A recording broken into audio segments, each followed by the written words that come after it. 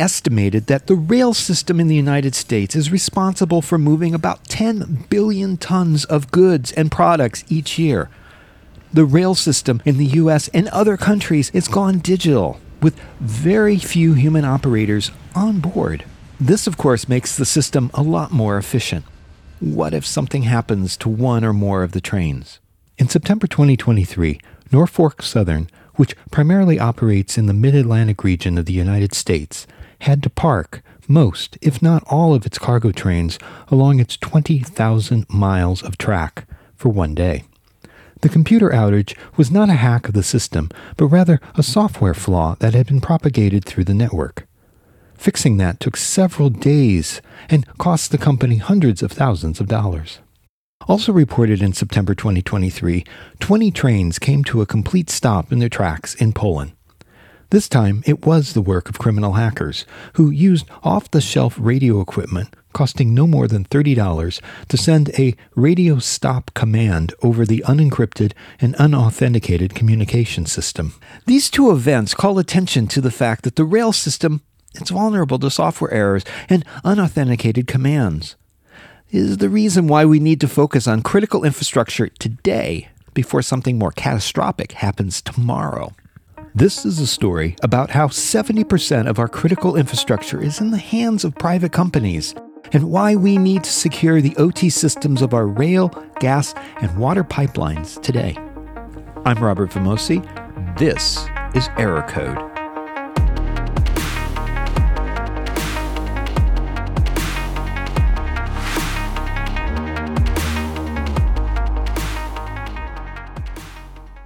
Hey, it's Robert, host of the show. And first, I want to thank you, my loyal audience. The engagement on Error Code in the first 25 episodes, it's been off the charts.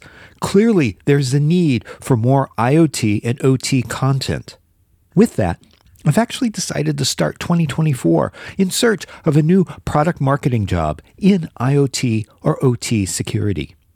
Yes, this CISSP, an award-winning journalist, is officially on the market. So I wanted to reach out to you, my listeners of this podcast, to see if you might know of any product marketing opportunities where you work.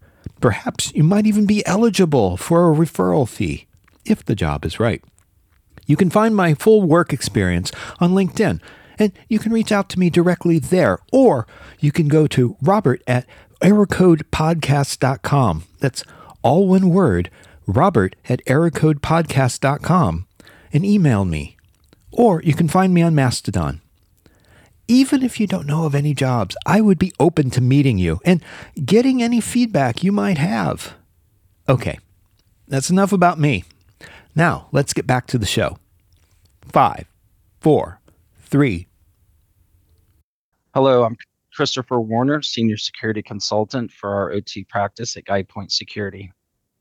At GuidePoint Security, we started a practice for the operational technology and the industrial control system space, where we actually concentrate on not only threat and attack simulation, but the governance and risk management and compliance services, where we can go into any type of organization and assess their OT environment, as well as the associated IT systems that typically, and as we move forward with technology, that a lot of the IT systems are now controlling, because as more of the OT devices become smarter, provide better data, we can have businesses be more efficient as they use those IT systems. And a lot of folks are calling it IT and OT convergence. But GuidePoint, being a leader in cybersecurity, has invested heavily in myself and another gentleman, Pascal Ackerman. He just got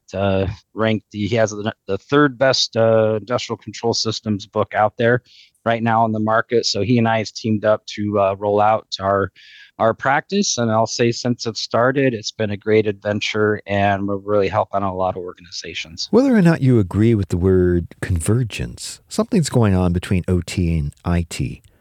How is it different from IIoT, or Industrial Internet of Things?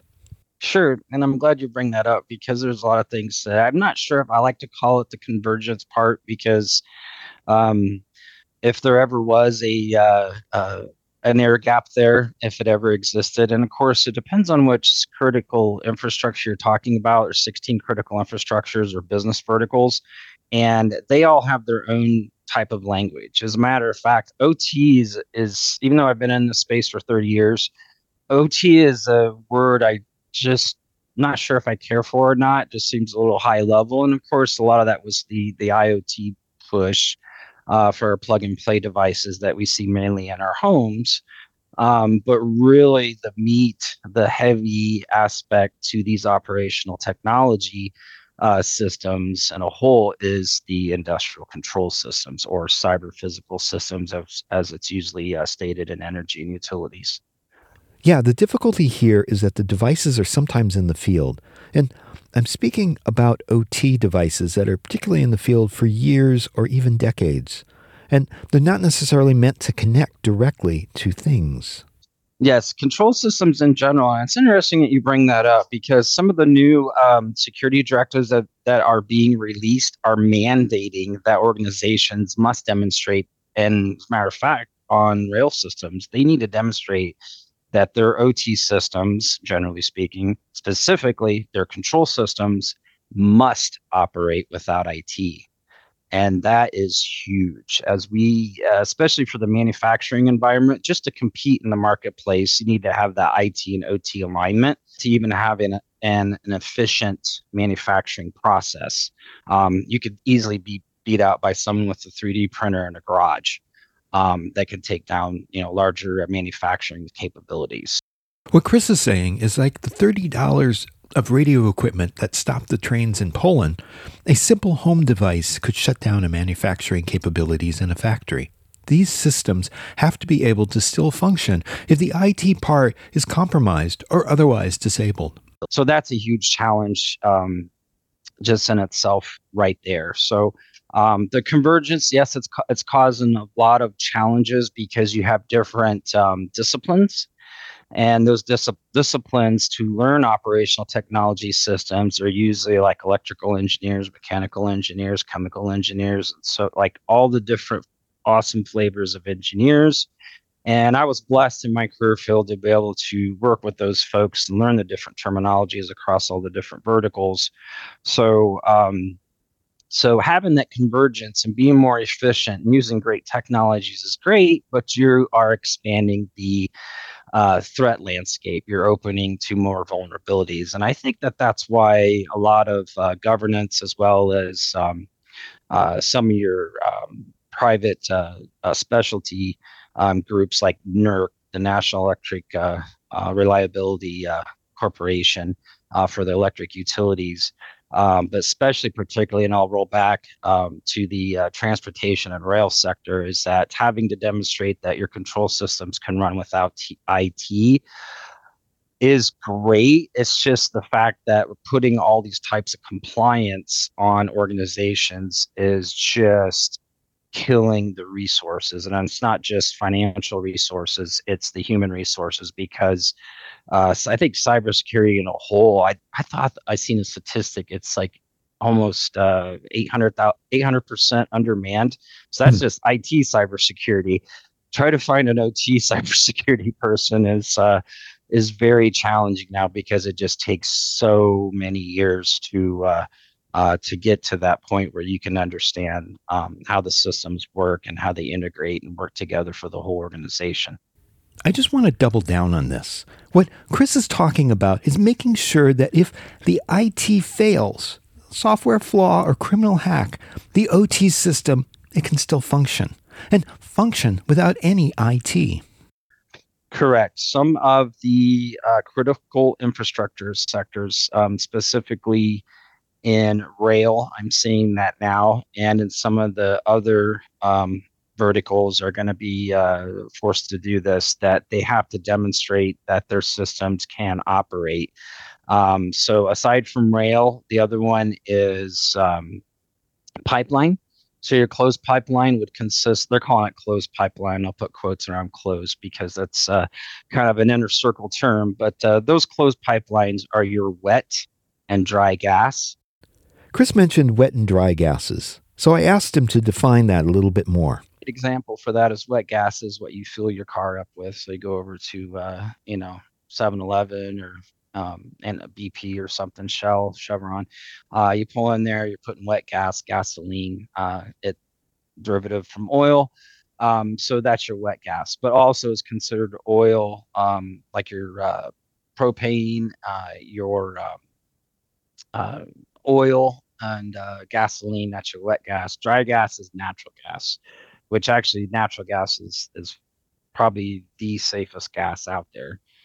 So just because gasoline, if it's spilled, it's on the ground and it's really there's nowhere to kind of run. Natural gas, you just hit the ground because it burns up instead of down and out. So natural gas is a little bit easier to manage.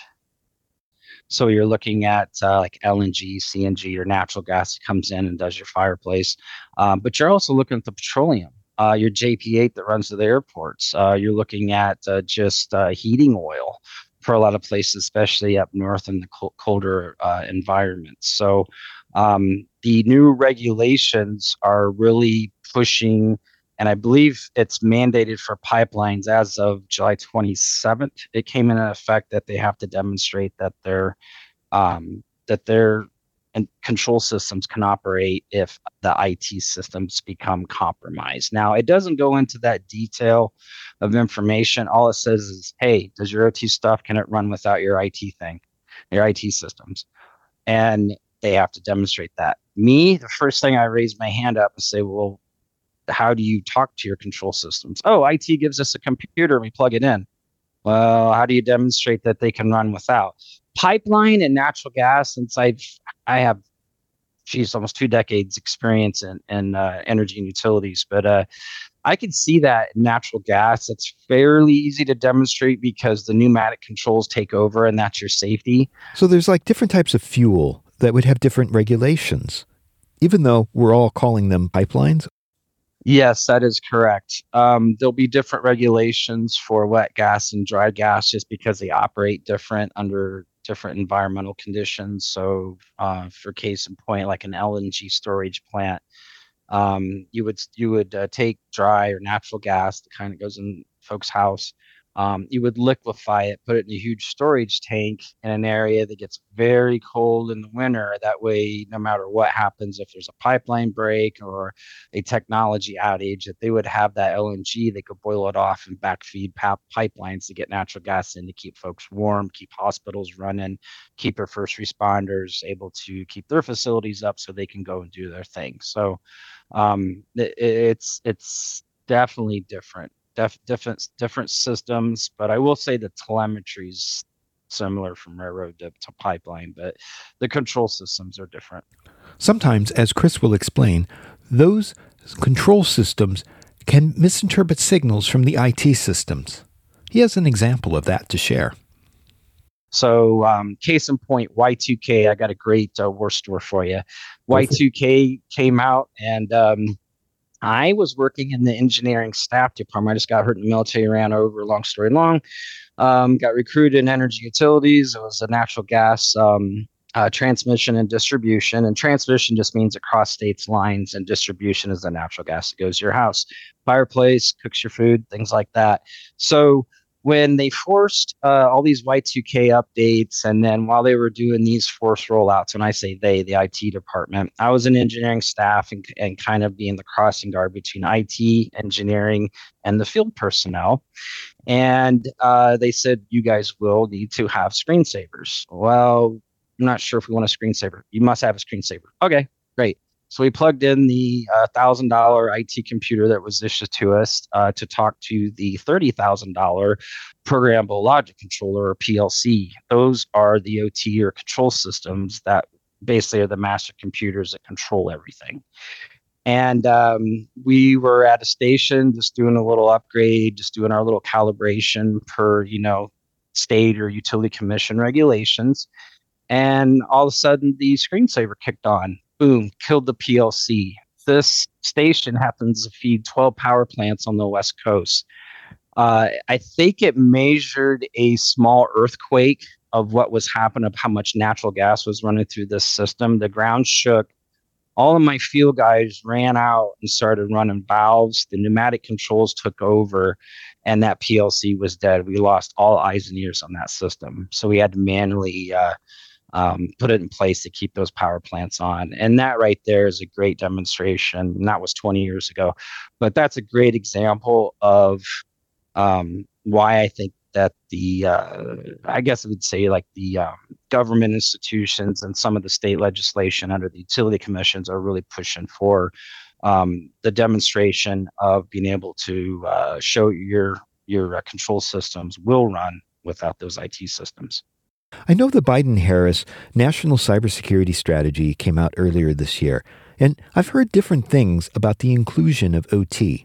And if you want to learn more about the Biden Harris National Cybersecurity Strategy, you might want to listen to episode 12 of Error Code, where I talked with Danielle Jablansky from Nozomi Networks about how it relates to OT security in particular. Some people welcome the fact that it's there and isn't prescribed so that industry can rise to that level. And others are saying, well, they really wanted to see more granularity. Yes, and that's challenging from the federal level down because there's the different.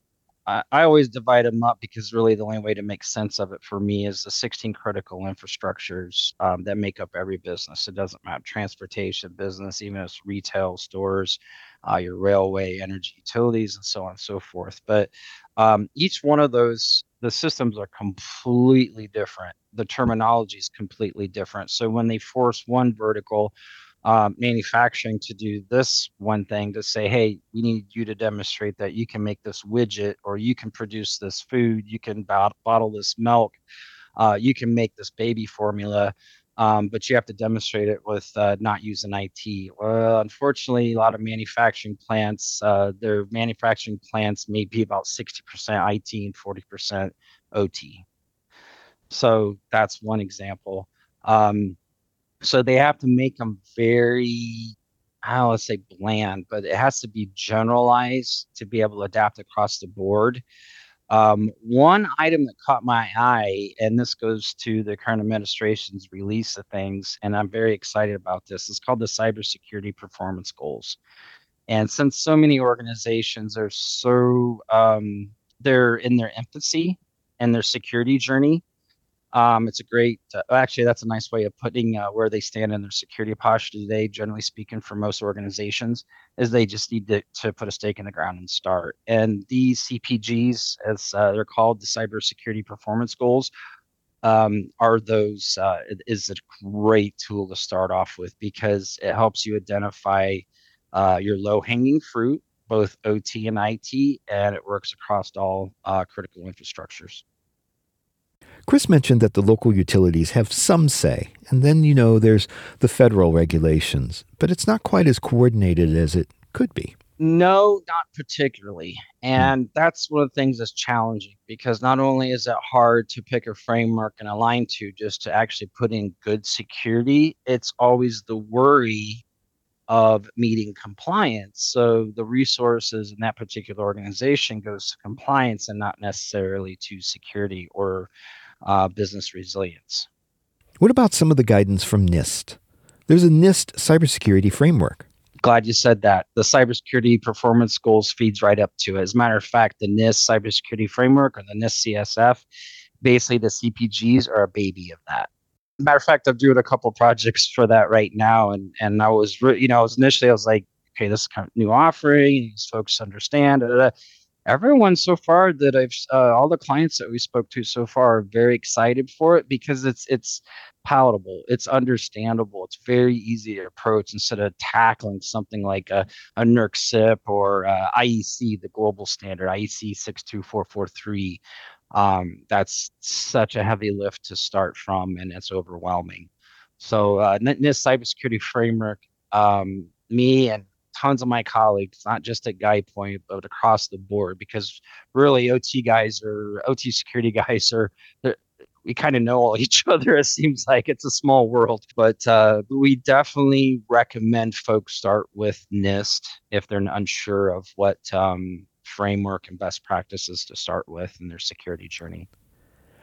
I wonder if Chris would agree that these new guidelines coming out from the government are more accessible today because there's been partnerships with private industries. Yes, it's great that the governments, and I'll say, federal, state, local, are really putting out a lot of the material and allowing for enough time for folks to make comments on. And it's very easy to get on a group or a committee to help build out those regulations and in some cases the security directives. I wanted to talk a little bit about railroads and stuff. One thing that impressed me a couple years ago, I learned that Union Pacific was entirely electric. Digital. It's like they don't have as many people on the trains. Everything's controlled remotely. That's exactly it. They're definitely control systems. They will refer to it in OT in many sense. It just depends on which department you're speaking with in a railroad organization. But yes, they definitely use an operational technology, and it's been out there for a long time. You cross over a railroad track and you see those. The crossbars, the flashing lights. There's sensors up and downstream for depending on what direction the train is moving, and those sensors pick up on that movement. Not only that, there's telemetry, so there's communications going back and forth, whether it's private radio or cellular, and then that way they know to activate the safety measures for a pedestrian crossing, be it vehicle or walking path. So that's just one simple example. Other examples are understanding the basically the train's health and having eyes and ears on it, especially when they go through areas like dark territory and areas in the Southwest and Northwest where the communications may be limited. You would think in today's age that communications everywhere, but there's tons of places, United States, that are still considered dark territory and hard to get communications in. So one thing is great about the railroads is their right-of-way strengths and the right-of-way of, running rail or, like for pipeline industries we were talking about earlier, they have right-of-ways. Well, a lot of the railroads, they'll run fiber optics under and sell those lines. And that's how a lot of the fibers run in and out of cities. So it's great that if they do have the capabilities, and if there is fiber running underneath there, that does help provide some of that communications that's needed for the automation of running railroads. But back in the day, and I've actually worked with some pipeliner guys and gas corporations that worked on the railroad back in the day, and used to have the cabooses. And maybe dating myself because I remember when they had the caboose and the guy waving the flag on the back. But those have been gone. Those are replaced with OT type stuff. But you still have conductors, your train drivers, manning those engines, which is great because if there's any type of loss of systems, that they're able to do manual controls on them. If there's continuance with OT systems, and you suddenly get into a dark area, it's like you have a runaway train scenario, do you not? I mean, and there's tons of factors there, but at least there's a human on board. I understand that in the electrical grid, they use something called the Purdue model, which has 6 layers of security, and it's pretty prescribed in what can happen in each of those layers. So are there things like the Purdue model for the railroad industry? You brought up the Purdue model, and I know there was a lot of debate over that, and it's interesting. I spent a couple years at Purdue University, and I was there not that long ago working on their cyber range. They have an awesome live fire cyber range that you can go and test your systems out on. But anyway, the Purdue model is great as a reference, and it's great to articulate how your network is constructed at the different layers, like the OSI layers. But the Purdue model does show how your network is segmented. It'll quickly identify if it's a flat network and susceptible to attack because it's flat. There's no segmentation, and we really push our customers to implement that segmentation so they can isolate certain systems in case another system is attacked, so it doesn't bleed over into the control systems. Because majority of the time, you're not just going to go in and hack an OT system. It's going to come over from the IT system. Even though it'd be easy to get into those control protocols, as more hackers and nation states understand how these OT systems work, then they're figuring out ways to get in, like through vendor updates. So they'll go like whatever OT vendor makes a control system, like a PLC. The vendors will remote in. And a lot of times they remote in an unsecure channel, and they'll find a leak there and can get into the OT side directly. Have not seen that, even though it could be easily done. I haven't seen that as much as I've seen it bleed over from the IT side. So the whole point of having the Purdue model is to be able to articulate what your architecture looks like as of now, and then what it should look like by expanding that into not only just segmenting, but micro segmenting and building enclaves with safe start zones. So if you're totally wiped out, say you have a loss of power, your generators aren't running so great, whatever, you have to do a complete black start, like they call it in the energy sector, and that you can have safe restart zones. Hey guys, I know this system's good to go. Let's bring that one up. Good. Start checking the next one. That one's good to go. Bring that one up. And it's not long to get back online. That resilience, and that's what we need in these organizations. Because you know what? Over 70% of private organizations protect our nation's critical infrastructure, and it's hard for governments to enforce those um, rules or best practices until they come out with mandates to ensure that these private organizations know what they do. But you get into that struggle with compliance, and then where do we get the money and human resources to increase our security postures? So it becomes challenging, but it is doable. We touched a little bit on pipelines. Is there a lot of similarity between railroads and pipelines, or are pipelines totally a separate thing? I would say in the telemetry aspect, they can be similar, but other than that, in my opinion, they're completely separate. Um, just because the way that they operate, and that comes from the regulatory entities on how you're supposed to operate and how you demonstrate. So that is completely So, what about the water systems that we have?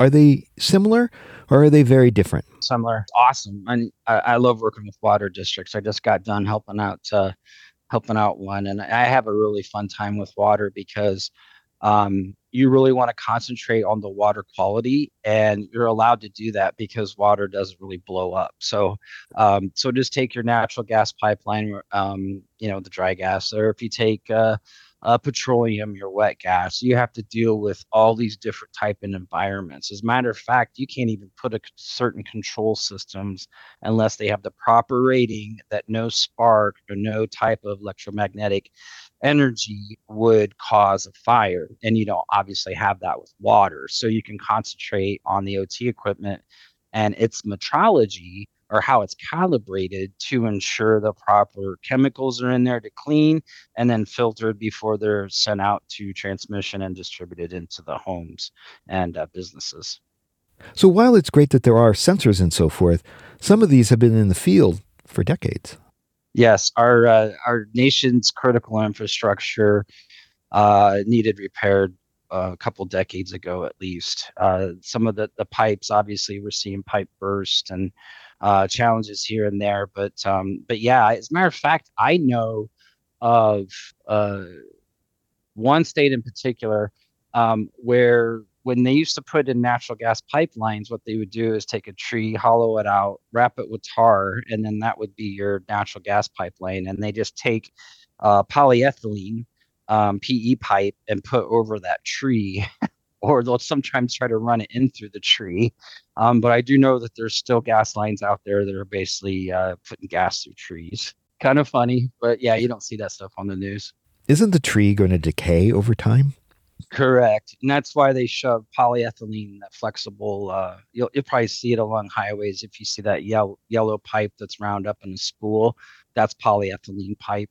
And what they'll do is they'll just get a smaller circumference type pipe, or diameter, excuse me, and then just run that through that tree trunk. That way it's safe, but those trunks are still down there. And it really wasn't that long ago that they hadn't replaced the trees with polyethylene. So it's kind of an old school story, and I'm dating myself, but I just thought it was funny in the mid 2000s if that still existed in some areas. Okay, I'm still questioning this. I'm in an area of the country where the utility ran afoul with the NTSB and others because they were pushing the pressure on the pipelines too high rather than increasing the number of pipelines. It just seems like putting tree trunks and some polyethylene, that's not going to work.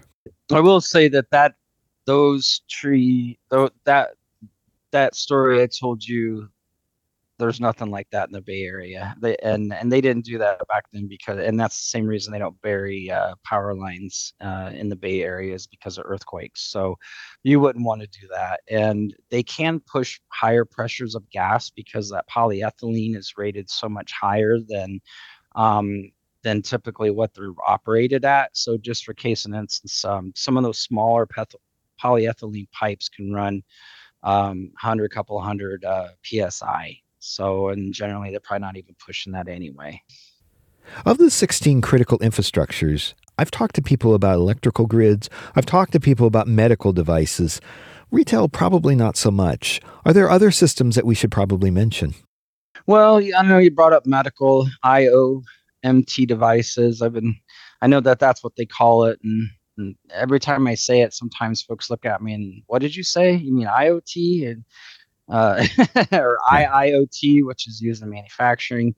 But IOMT devices. As a matter of fact, I think I was asked to do a quote yesterday on devices that are being resold that are storing privacy data, and they're not being wiped out before they're resold. And now uh, the man let's just shift, just get back to your question. Sorry, I digress, but getting into the manufacturing space. So and it's tough too because we don't get that much attention around manufacturers because we don't really think about everything that we consume, use, eat, anything that we touch, medicine we take, everything's coming off an assembly line.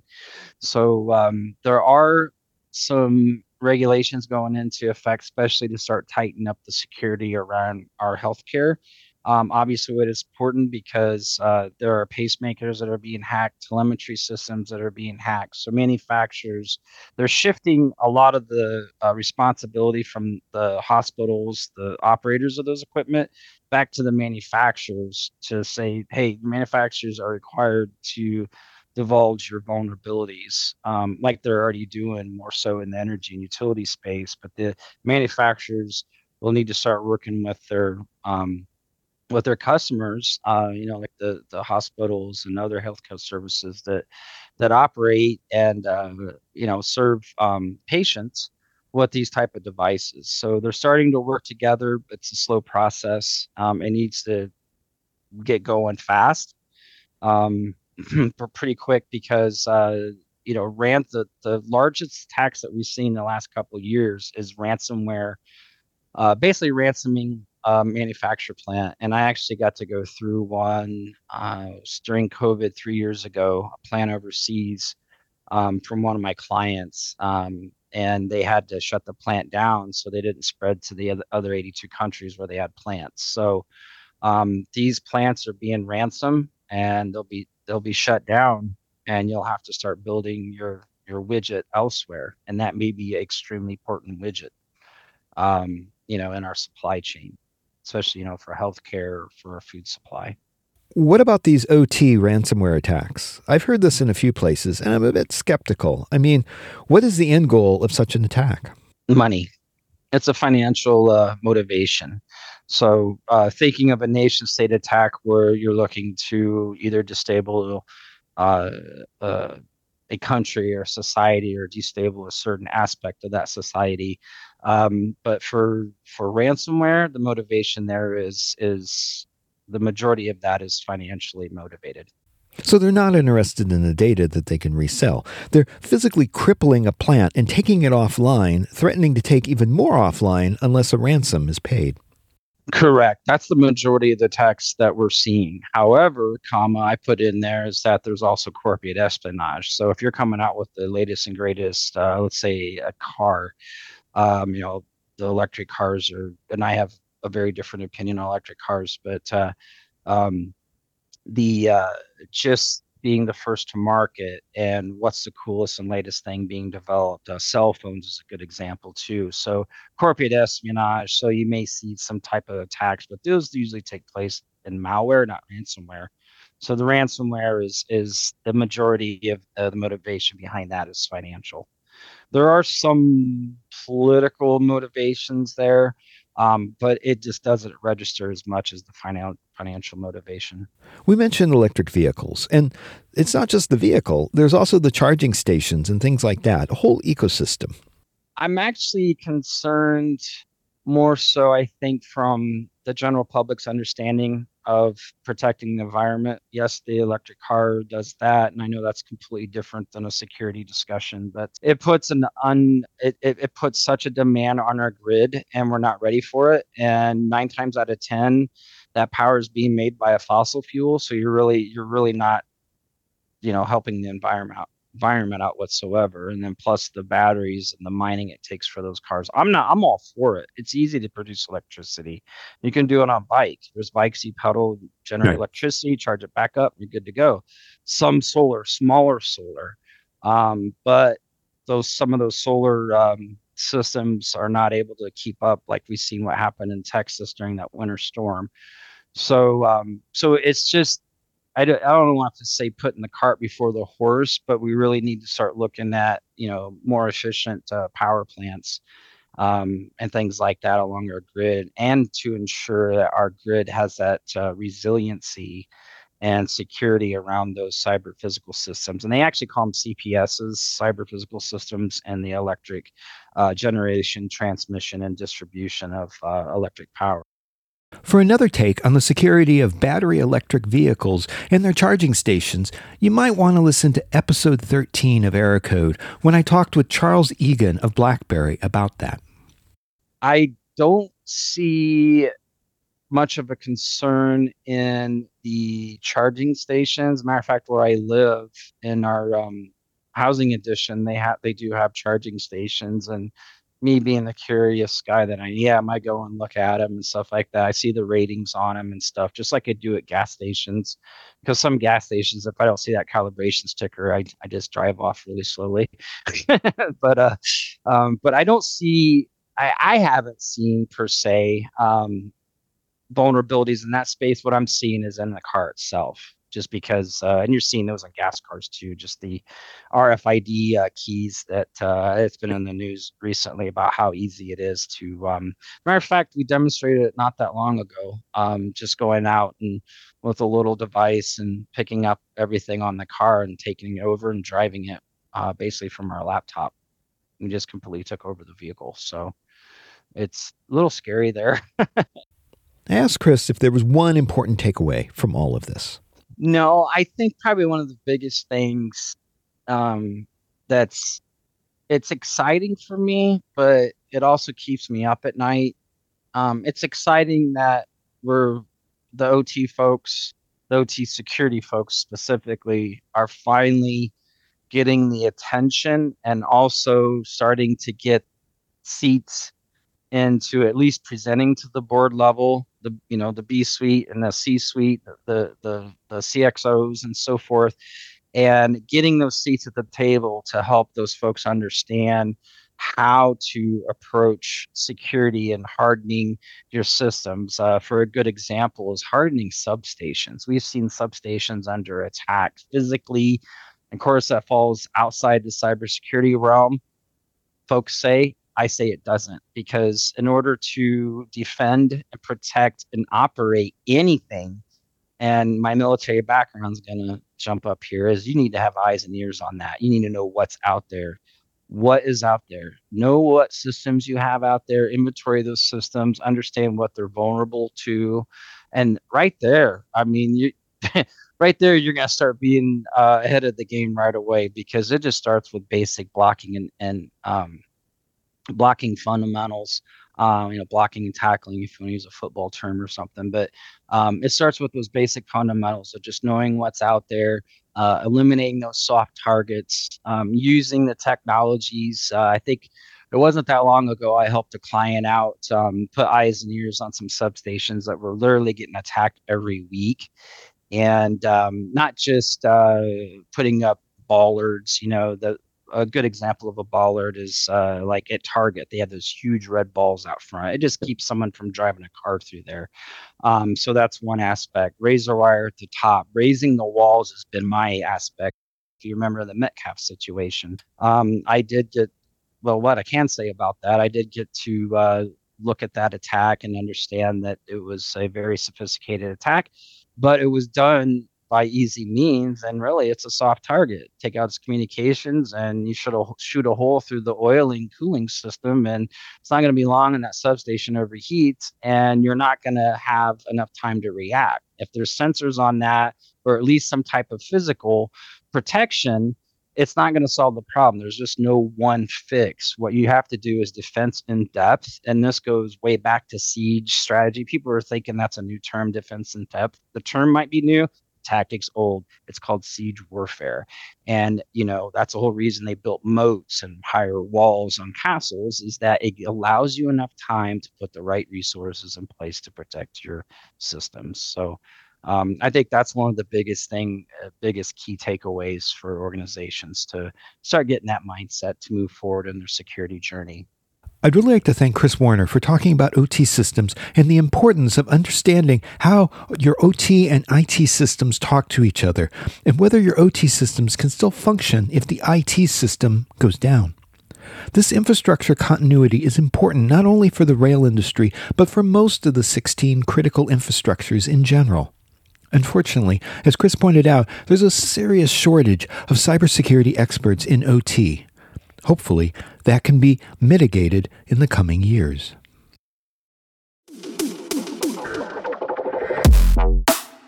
Hey, if you're enjoying Error Code, tell a friend. I'm sure there are other people out there who like narrative information security podcasts.